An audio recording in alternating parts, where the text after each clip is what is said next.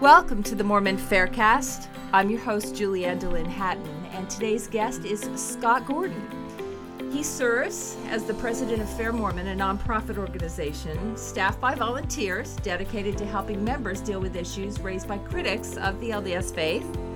Scott has an MBA from Brigham Young University and a BA in Organizational Communications from Brigham Young University.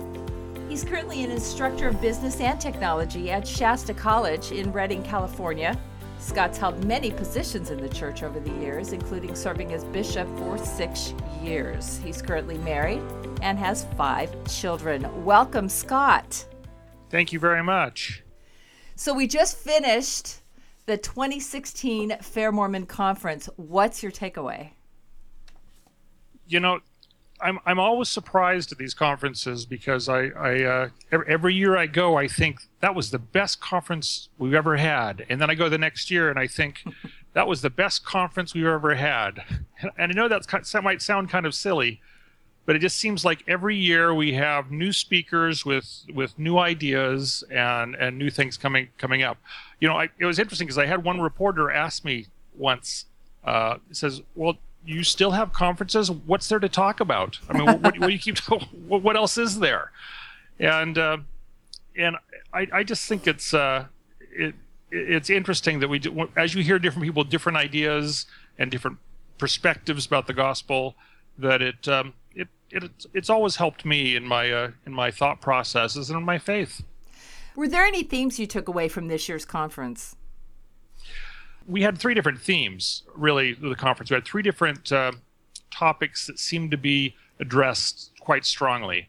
First, we had one theme of women in the church. So, for example, we had Catherine Schertz and Jill Durr and Wendy Ulrich, where Jill talked about Eliza R. Snow and the Relief Society, and Catherine talked about finding the language to talk about women in the priesthood, and then Wendy Ulrich talked about what I hope we'll teach our daughters and sons about the priesthood. And I thought that was, all 3 of those talks were really excellent. I mean, I've always loved Wendy Ulrich's talks. I love Jill's and Catherine's as well, but Wendy's I always particularly look forward to every time she speaks. I still remember Wendy talking about what people do when they achieve powerful positions, how they get there, and what they do when they get there. And I just found that really an interesting timely topic to talk about. The second one we talked about a lot of was the Book of Mormon. So we had Brian Stubbs talk about changes in language in Nephi. We had Matt Roper talking about Mesoamerican swords.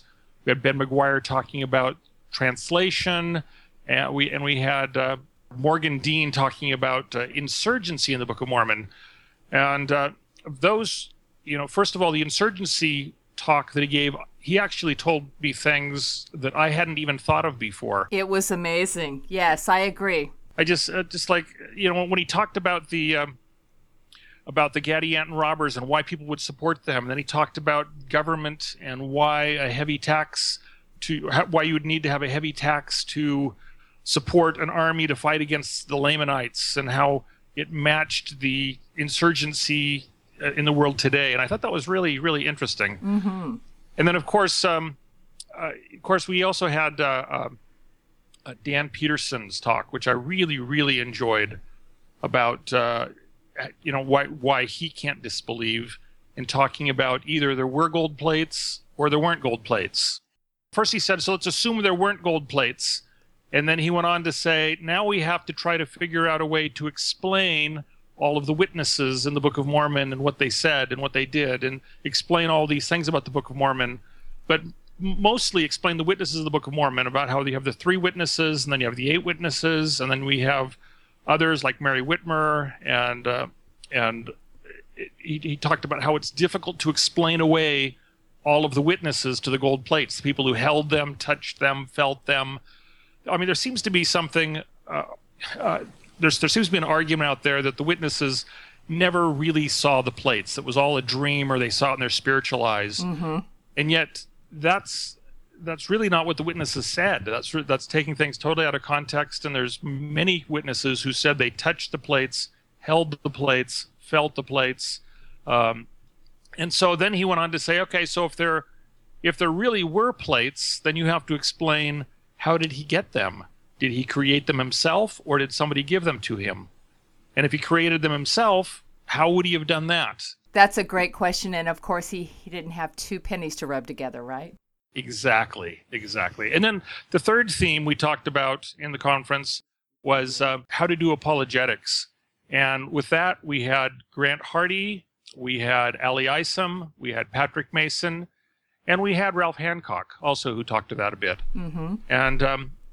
And I think many people on the internet, I read, many people were surprised with the talks, especially by Ali, Patrick, and Grant. They were very surprised with some of the direction that they advocated in talking with those who have struggled with their faith.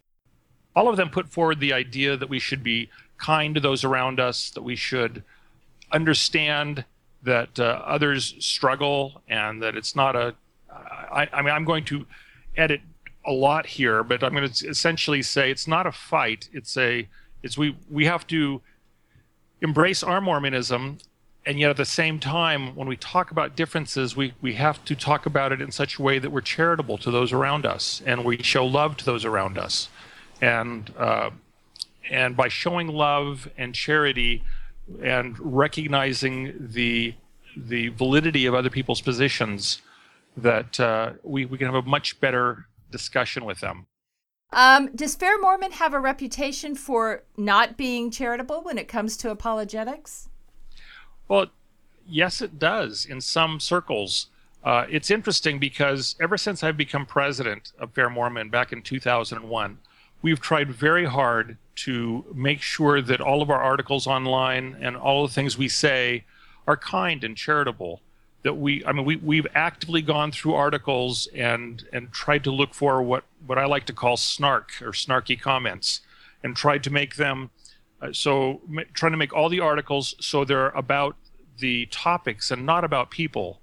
And yet, even though we've done this for the past 15 years, I still hear people say, well, if you look at Fair Mormon's articles, you'll find they just attack the people. They immediately come back and talk about the do ad hominem attacks. Mm-hmm. And I've always tried to contact people with those claims and ask them, please show us where, because if you can find that, we'll take it down immediately. Mm-hmm. And yet that seems to be a narrative that people like to promote.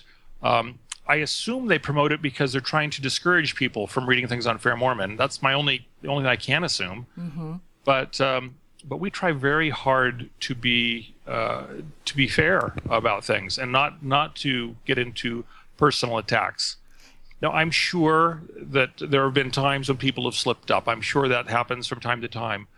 But by and large, I think we've been very successful at making our articles very informational, non-personal, and not related to the people themselves, but to the argument. And I think Fair Mormon being made up mostly of volunteers, I think with hundreds of people weighing in, there's going to be an occasional comment out there somewhere, and it's sort of hard to keep that corralled when we're all volunteers, right? Absolutely, we're all volunteers. And the other thing to understand is we get emails every single day. We get a number of emails, and sometimes when you get the same email over and over again, I know I've seen it where some volunteers will get frustrated with, why can't people understand this, and why can't they get it? So occasionally that frustration does come through. But with our volunteers, it's amazing how much people are interested in being kind to others. We try to treat every person who emails us as if their question is legitimate. And sometimes we get questions emailed to us that are very caustic, very antagonistic, and yet we have volunteers who write back kind and heartfelt responses. And I'm amazed with how much people appreciate that. Even people who are not interested in coming back to church, that they write back and say, wow, that was, I appreciate that answer. I appreciate your honesty. I appreciate your kindness. Do you ever get thank you notes from people that you help them with their problem or their situation? Yes, frequently. We get thank you letters from people who feel like we have helped them get through a difficult time in their life. We get thank you letters from people who, or I should say emails, from people who say we've really helped them answer a question.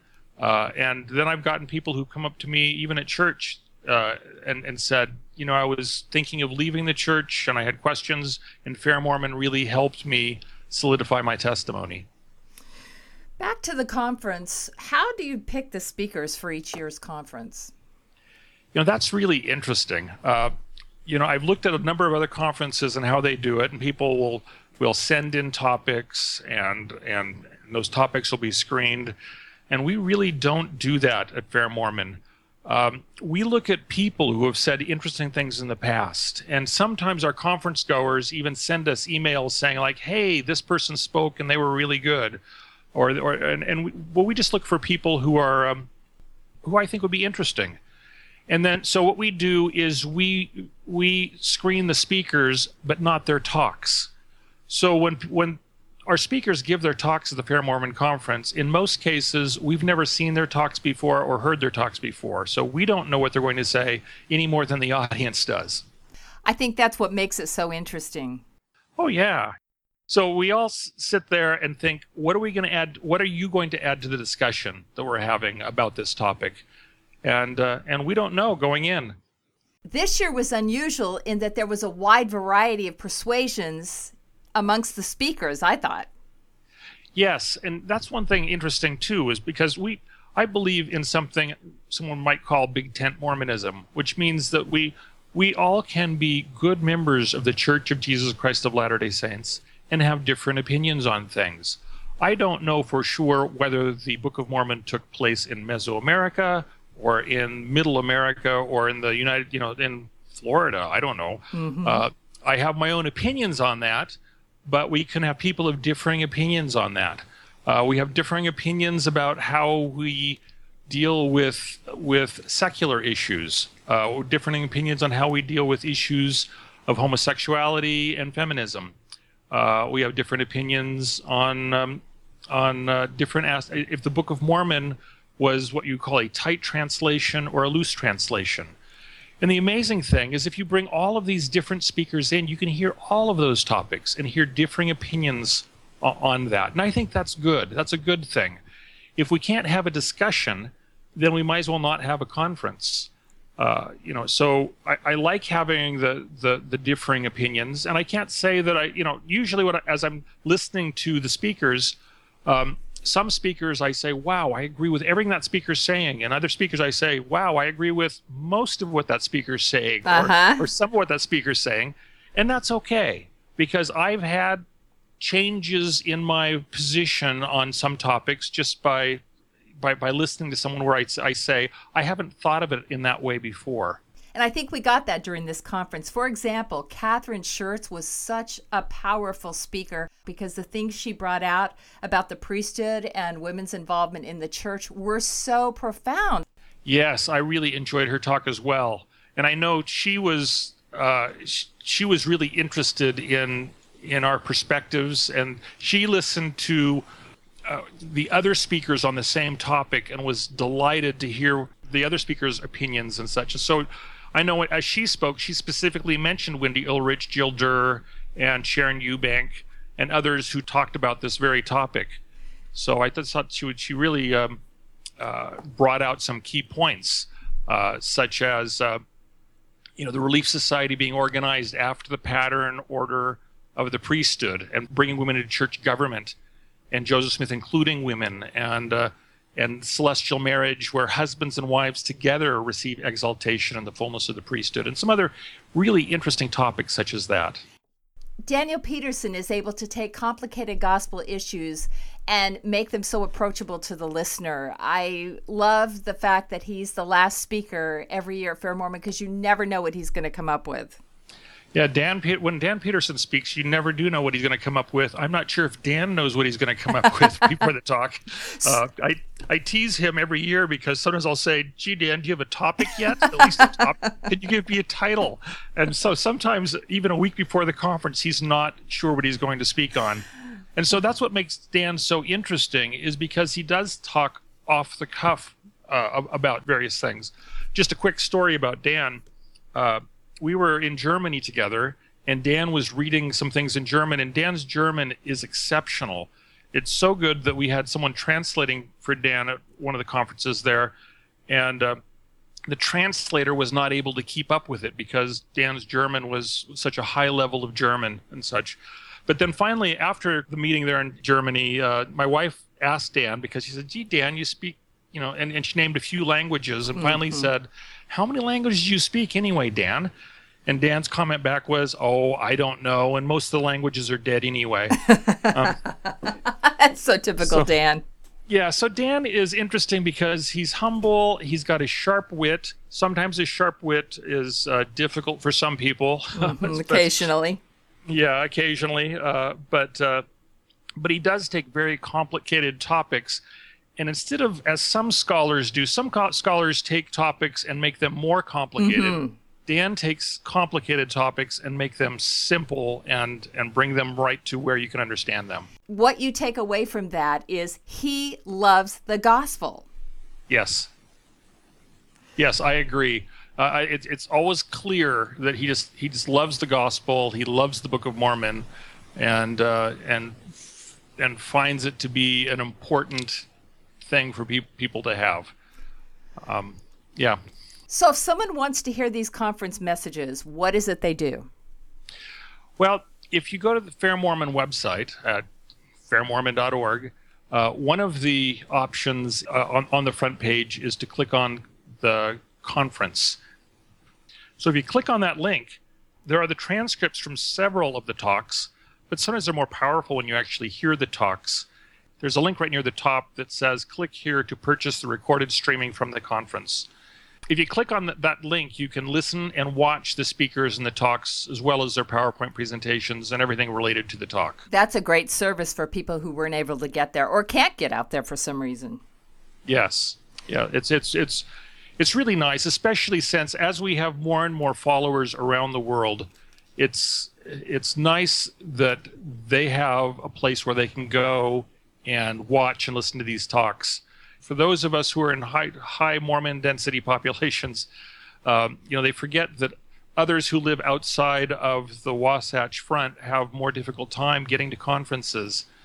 And sometimes people say, like, well, there's always streaming, but if you're in Sweden or Germany or Russia or one of those places, streaming doesn't help because there's this time zone problem. So we do record these, and then people can come and listen later and just in their own time, and I really like that. I always enjoy going to the conferences and then listening to the talks as a follow-up just throughout the year when I want to learn more about a certain topic or something comes up online. That's exactly what I do, is I sit through the conference, I listen to the talks, and I pick up certain things from the talks, but then I find when I go back and listen to them again later, I pick up completely different things, and things that have helped me, and things that I store in my file, my mental file of important things. Well, I'll tell you, today in Relief Society, our subject was Sharon Eubanks' talk, This is a Woman's Church. Really? Yes, we discussed that today, and at the end, the teacher said, and you can get it at fairmormon.org. So that was kind of powerful, and of course, it was a fantastic talk. That was a couple of years ago, right? It was a couple of years ago. I'm so happy they decided to put that in the ensign, because I think it was a very valuable talk. And still as applicable today as it was back then. Yes, absolutely. Well, thank you, Scott Gordon. Thank you very much, Julianne. Appreciate talking with you. This episode of the Mormon Faircast is produced by Tom Hatton. The opinions expressed in this podcast are not necessarily the views of Fair Mormon or the Church of Jesus Christ of Latter-day Saints. You can support this podcast by subscribing to it in iTunes and by rating it and writing a review. Questions or comments can be sent to podcast@fairmormon.org, or you may join the conversation at fairblog.org.